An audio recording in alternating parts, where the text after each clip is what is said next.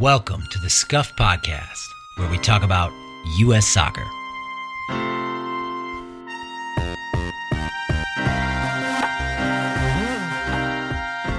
Hey, Greg.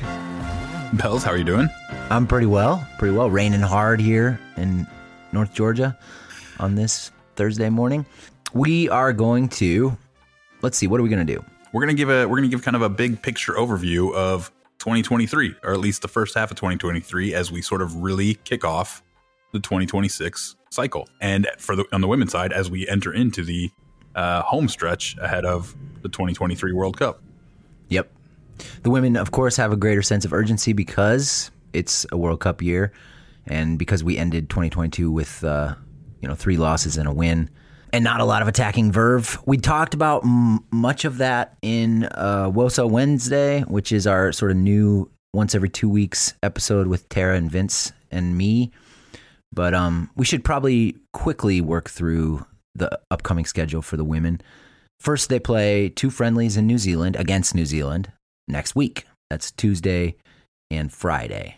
Right. So we're bringing a full strength squad into what is basically a dress rehearsal, I think, to get everyone who's a lot of people who will be on the roster in 2023 in June and July.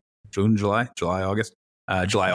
Yeah. Getting them acclimated with the time zones, the logistics, because both friendlies in New Zealand, all 3 of our group stage games in New Zealand. You and Tara and Vince noted that New Zealand's team will be anything but full strength. They will be severely weakened. Even at full strength, they're a tier or 2 below our women's team, I'm comfortable saying, talent-wise. So this could be this actual soccer on the field. Could also feel very dress rehearsal-ish, not really full speed here. Yeah. Am I actually totally misunderstanding what a dress rehearsal is? Yes, dress rehearsals are supposed to be full speed. This will be like a workshop. Well, maybe the workshop can be just a lot of attacking final third attacking patterns. That would be perfect if we just workshop attacking third patterns and decisions and execution in New Zealand. I would love that, because then after that in February we have the She Believes Cup, which should see the talent in the competition improve significantly, in part because it's a full FIFA window, so everyone has access to their best players, and also because our opponents are Canada, then Japan, then Brazil. Well, you've bemoaned the fact that we didn't bring sort of more of a workshop attitude to our easier fixtures in 2022, and so maybe Vlatko will do that here. Well, let's hope so. And again, late 2022 in those losses to England and Germany. Who else did we lose to? Spain. That's where that might have been Vlatko's first inkling that we absolutely had to do some workshopping. And hopefully he has had that inkling, that has inklinged, because I think we do. And so let's hope that he thinks the same thing and tries out some new ideas in January, and then really gives them the full test in February. The contests in February are against Canada, Japan, and Brazil. Should be good games with good competition, like you mentioned earlier. Anything you're looking for from those games? I imagine we'll have a similar roster to the one that we have for these New Zealand games. Yeah, the pool already seems pretty tight, right? I mean, there's Macario, who might be coming back from injury around February, but that still might be too early for her. Mm-hmm. And then seems iffy at the moment. and then it's going to be Smith and Rapinoe, who are both out injured for this January trip, might be sort of back in the mix, and a lot of that could depend on how some of our other players acquit themselves. So Sophia Smith is going to be in the roster. I mean, there's no question about that when she's healthy. I don't know if there's a chance that some of the, like a Trinity Rodman and Midge Purse, can knock Rapinoe out. I mean, it seems like Rapinoe is sort of locked in as player mentor for the rest of this cycle. Yeah, Vlatko loves her so much. Don't we all? Then there are the FIFA windows in April and June, which will presumably be for tune-up games, and then of course the World Cup in July and August. I say we should win the World Cup. I'm sure we'll be betting favorites. Do you think we'll even slip out of the top of the Vegas lines? Maybe if we I guess a little bit depends on what happens against Canada, Japan, and Brazil, but yeah, I suppose that's true. It's going to be awesome, and it is cool. I know that every cycle, it's like the rest of the world's catching up. But I mean, I think it's clear that the level of soccer has improved around the other top countries, and that has been fun to watch. And it's been fun to watch us try to take on those higher levels of play. Mm-hmm. So I'm super excited about the World Cup, and part of it is because the level of play is increasing. And it's like, all right, are we going to raise our standard too? We've got some talented players out there. Yeah, we do need to raise our standard. 2 notes. One, I've mentioned this quite a few times on the podcast lately, but we will be in Nashville for the Japan game, which is at 2:30 p.m. local time at Geodis Park, where Nashville SC plays. And Vince is going to be there. So we, meaning you and I, and my family will be there. I believe some of your family will be there, and then Vince will be there too, and several other members of the Discord. So we're trying to get a big group together, try to have some fun, play some soccer. Haven't quite sorted that out, but we're working on it. The other thing is, like I said earlier, check out the WOSA Wednesday episode. I think we're just getting started with that, but I think I think it's going to be good. First episode was great. Loved the first episode. So well done to you, Tara and Vince. Thank you. Let's move to the men, and probably have a little longer discussion since you and I haven't convened since the Gregorian calendar switched over. Not has anything happened in that? I mean, we're only 12 days into January, so I couldn't have missed much. A few things have happened. We will. Well, let's talk briefly about the coaching situation first. It won't be Zidane. It won't be Zidane. It won't be Martinez. No, it won't be Roberto Martinez. According to Jeff Carlisle, it's probably not going to be Greg Berhalter either. And I'll play the clip, and then I'll explain why I think it's meaningful. Just a second. What do you think? Where does this scandal leave Greg Berhalter and his candidacy moving forward to get another 4 years with the U.S.? Yeah, I agree with you guys. I mean, I don't think there's a way that Greg Berhalter can continue as manager of the U.S. men's national team. So that was on Football America's earlier this week. And, it's informed speculation from Carlisle, but I think it's fair to say he's the dean of the men's national team journalists at this point. And it is worth listening to when he says something like this. So... Yeah, and it's interesting because I'd be curious to hear him expand on that because he says he can't continue, right? I don't think he can continue, and I'm inclined to agree. I don't necessarily think it's because of the drama, as I'd said when the initial Gio stuff broke out. For me, that was all the more reason to keep him because that's fantastic drama. Almost having to send a player home, all the intrigue around that, how it was managed to stay quiet through the tournament and only came out after. I love that kind of drama around the team. But then it gets into like some real serious non-sport stuff.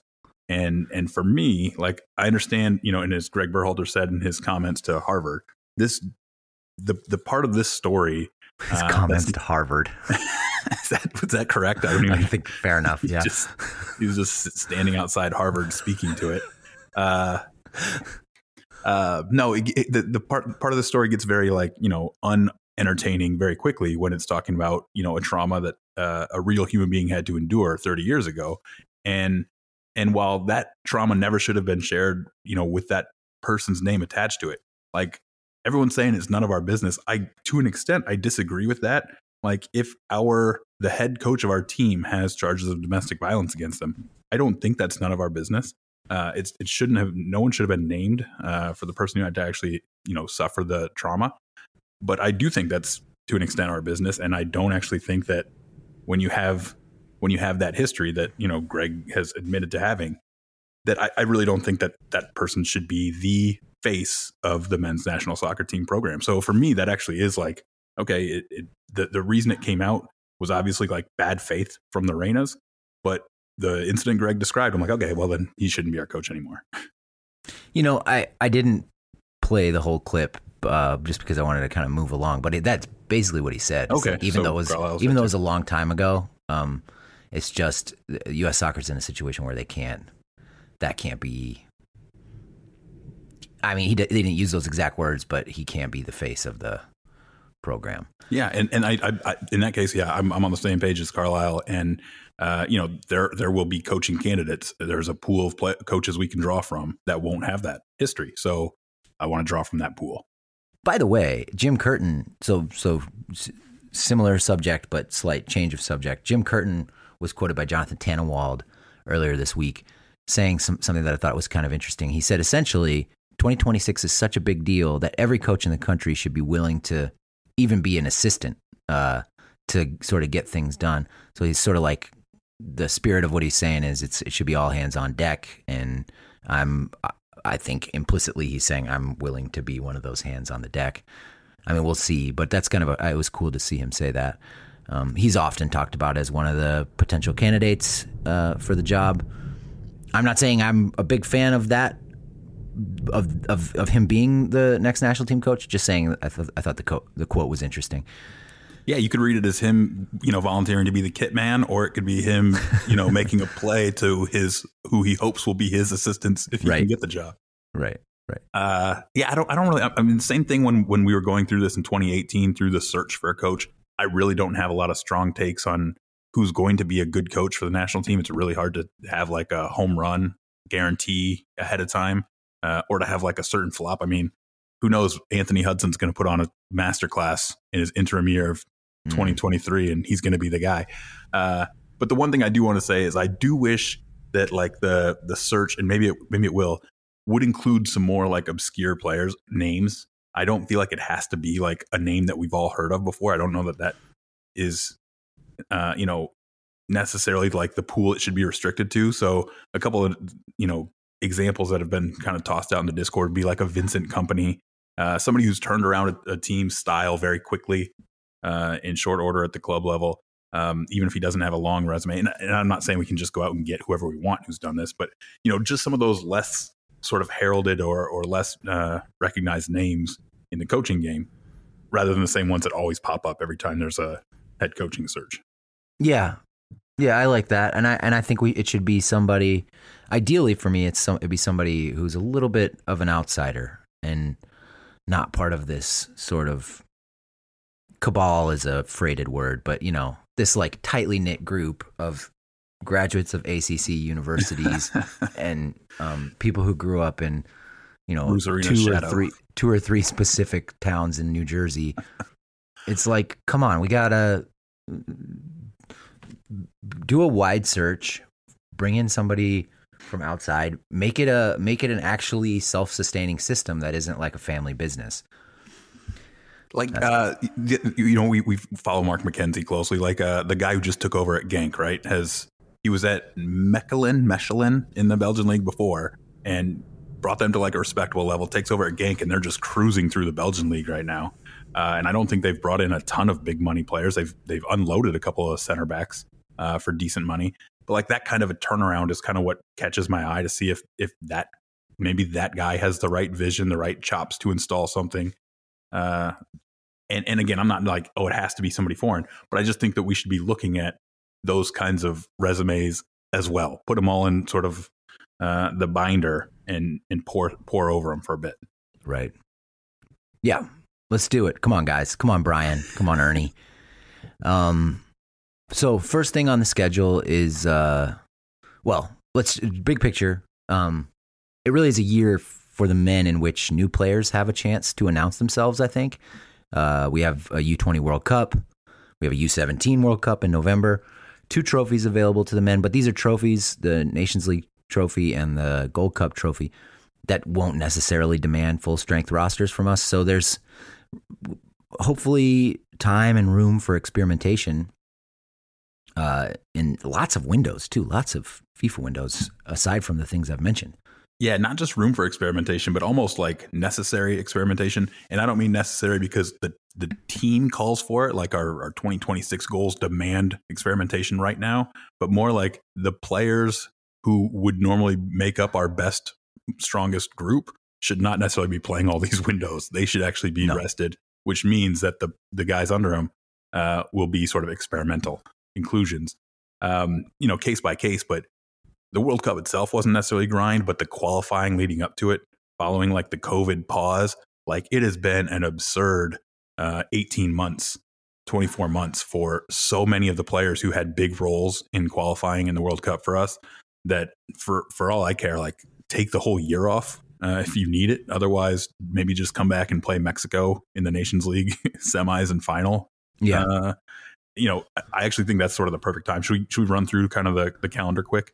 Yeah, well, okay. So Camp Cupcake first. We'll get a roster here at some point. Anthony Hudson in charge, Mikey Varas helping him. It is kind of meaningless, I suppose. Totally meaningless. And I think that everyone realizes it, including U.S. Soccer. And I think that's why we don't even have a roster. It's obviously not going to be a 3-week camp, and it doesn't need to be. It's an interim coach. The group that's going to come together here is a totally one-off group that will like never assemble again. So it's not like we need to get them a ton of reps together. There's no FaceTime with whoever the coach will be, presuming that it's not going to end up being Anthony Hudson long term.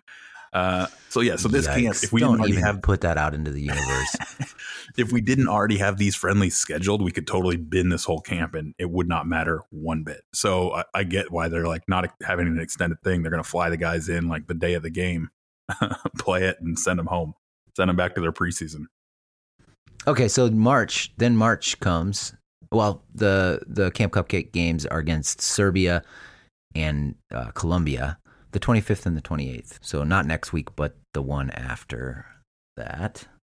In March, we play two not very daunting opponents. First, Grenada, and then El Salvador, who we are competing with for top of the group in our, to get to the semis. I think so. El Salvador's already played all their games, but us. They only have one game left.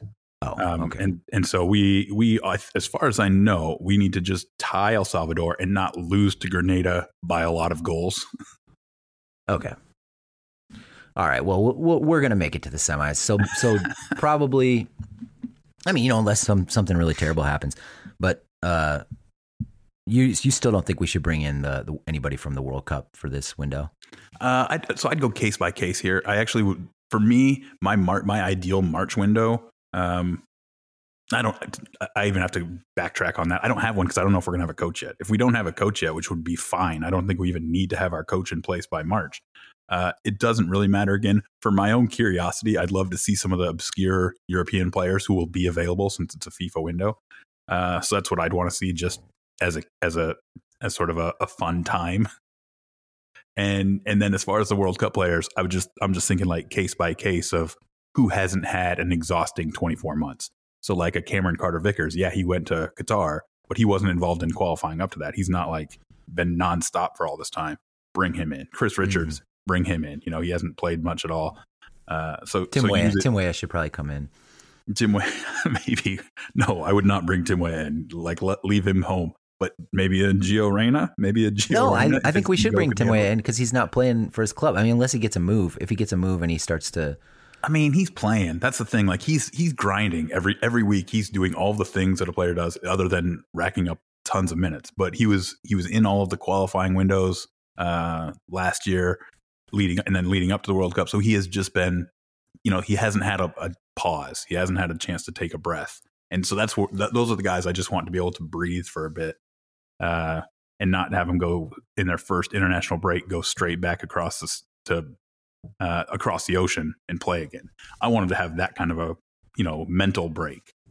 Okay. March could be the fun roster, and it's still like the reps won't necessarily matter if there's no new coach, the FaceTime with the coach. I don't need them getting FaceTime with Hudson, but there are so many cool names we could bring in there. Like you could get Pepe back in, you could get DK back in, Malik Tillman, Georgie, Taylor Booth. Yeah, like a Taylor Booth coming in. Like there are a lot of interesting names who could be like that one level below our real key core players, and you could start to find players who aren't going to be a huge drop off over the next 18 months while the true depth chart sort of sorts itself out. Yeah. I also should mention Alex Mendez. I'd like to see Alex Mendez in that camp as well. So March happens. We most likely qualify for the semis and the semifinals of Nations League. And then in May, the U20 World Cup in Indonesia, the original bailiwick of the Scuff podcast. I'll be watching with great interest. because I think we have a good team and a team that plays well together. You know, they ran through CONCACAF qualifying last summer. But I think the sort of other thing I'll be watching for is there anybody on this team who can maybe start helping the senior national team pretty soon?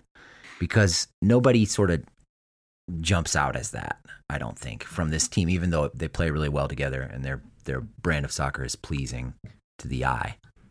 And so I think what we're going to have here is what we'll get is a good preview, a good fun preview of who we can keep watching later as they all go back to their clubs. But I don't think it's going to be anything where it's like, oh, we need to get this guy into camp tomorrow. Yeah. And part of that is just because, again, where we are in the cycle and what the status quo is now. And the status quo is 10 to 12 really good players for the senior team, and then trying to build the depth around them. And we're 3.5 years out. And I'm seeing people saying that's going to go fast, and it kind of will. But 3.5 years is still a long time. I'm trying to think, relative to the Qatar World Cup, it'd be like we're talking that was Gold Cup 2019, right? So if you're 3.5 years out, is that even right? Yeah, 2019 Gold Cup. Like, you've got a minute. The 2019 Gold Cup, it was not vital that we get all of the fringe pieces correct. You know what I mean? Like, take a look at some guys, but it's not so important. It's not imperative that you get all of the right fringe pieces in camp, or you won't have time to do it. We're nowhere near that threshold where we got to integrate the guy now, or it's too late and his ship sailed and we can't do it before the World Cup. Like, we have an eternity to do this stuff in relative terms. Yeah. And it's going to be, we're just going to have to sort of let the pool simmer for a while and see what happens. Because like that 2019 Gold Cup final, Josie Altidore started that game, and Michael Bradley, I believe, started that game too. Oh yeah, yep, that was Bradley and Josie. Basically an entirely different era. Josie's last game for the national team, in fact. Is that right? Yeah. Wow. So his last game was a loss to Mexico, and Michael Bradley's was the loss to Canada. Maybe this January will be their send-off. I saw somebody suggest that. Don't you kind of doubt it? It will not be. It definitely won't be. I think I actually like your idea better, which is to just let the U20s run it and actually get them reps that will be useful, since they're going to go compete in a World Cup in May. Right. Maybe that's what they're trying to decide now, whether to just make it a U20 camp. In June, we have the semifinals and finals. Should be fun. The last one was awfully fun. If you remember, it was Clint Dempsey's debut as a TV commentator, as a studio analyst. That guy went flying over the wall. Pulisic hit the penalty to win it and shushed the crowd, and they got that iconic image. And then a bunch of people were throwing stuff at him, and it was chaos, beautiful chaos. So for me, this is the perfect, assuming we qualify for this, this is the perfect time to bring the real band back together, because there's the mental aspect of it too. And so when I'm talking about giving people a mental break, not only if you bring them in March, not only are you like not giving them a break, but you're asking them to get themselves back up for a game down in Grenada, in El Salvador, and after they just went through the World Cup grind and then played in the World Cup. I feel like that's just asking a lot. But you bring them back from Mexico after they've had that little break in March, and it's like, okay, come play in this, and then you get the rest of your summer off. I feel like mentally that's a much easier ask. Yeah, come get up for this Mexico game. Assuming we get Mexico, I don't know when we'd play them in the semi, or if we have to beat Canada or whoever to get to them in the final, which we shouldn't take for granted either.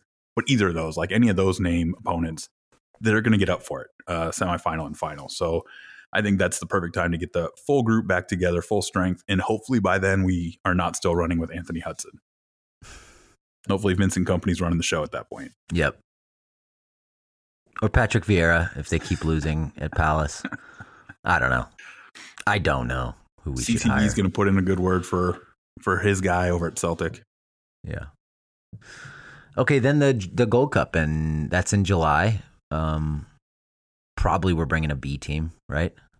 I would assume so, yes. And again, it's going to be a lot of calculations and trying to figure out which players are better served by being with their club's team in preseason if they're European based. Because again, even though we're not quite as childish with our player pool as we were last cycle, there's still a lot of guys who are just starting to make the moves over there. Where if you bring over if you bring Georgie into the Gold Cup, or if you bring Brian Reynolds, or like, do they need to be spending that time with their club team? They might be better off. Yeah, it's a tricky one. I guess we'll see. And then the men have windows in September, October, and November to close out the year. That'll be when the women are doing their victory tour. And the final thing to note. So, I mean, I don't know, do you have anything to say about the September, October, and November men's national team windows? No, I think by then we'll kind of have returned to the normalcy of like, all right, get the group together. Hopefully, a couple of those windows would just be in Europe, because again, at this point, so much of the key core players are going to be based overseas that it makes way more sense than flying them halfway across the world. Mm. So I imagine we'll start. I mean, I don't know what the ticket cost price calculus is for that kind of revenue generation, but as far as convenience for our player pool, I imagine we'll start seeing more of these games happening overseas. I hope not.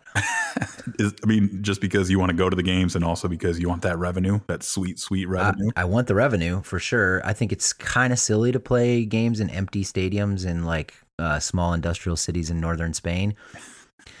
I mean, I get it, but like, why even have games if you're going to do that? Like, the tournament is the next World Cup is so far out.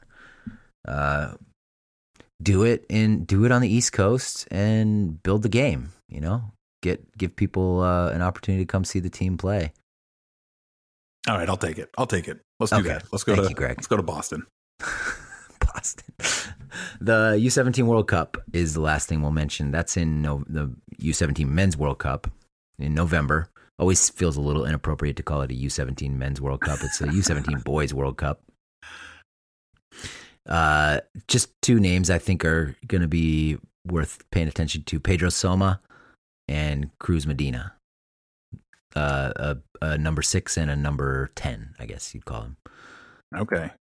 Yeah, I mean, we're fully into sicko mode at that point. Watching the U17s.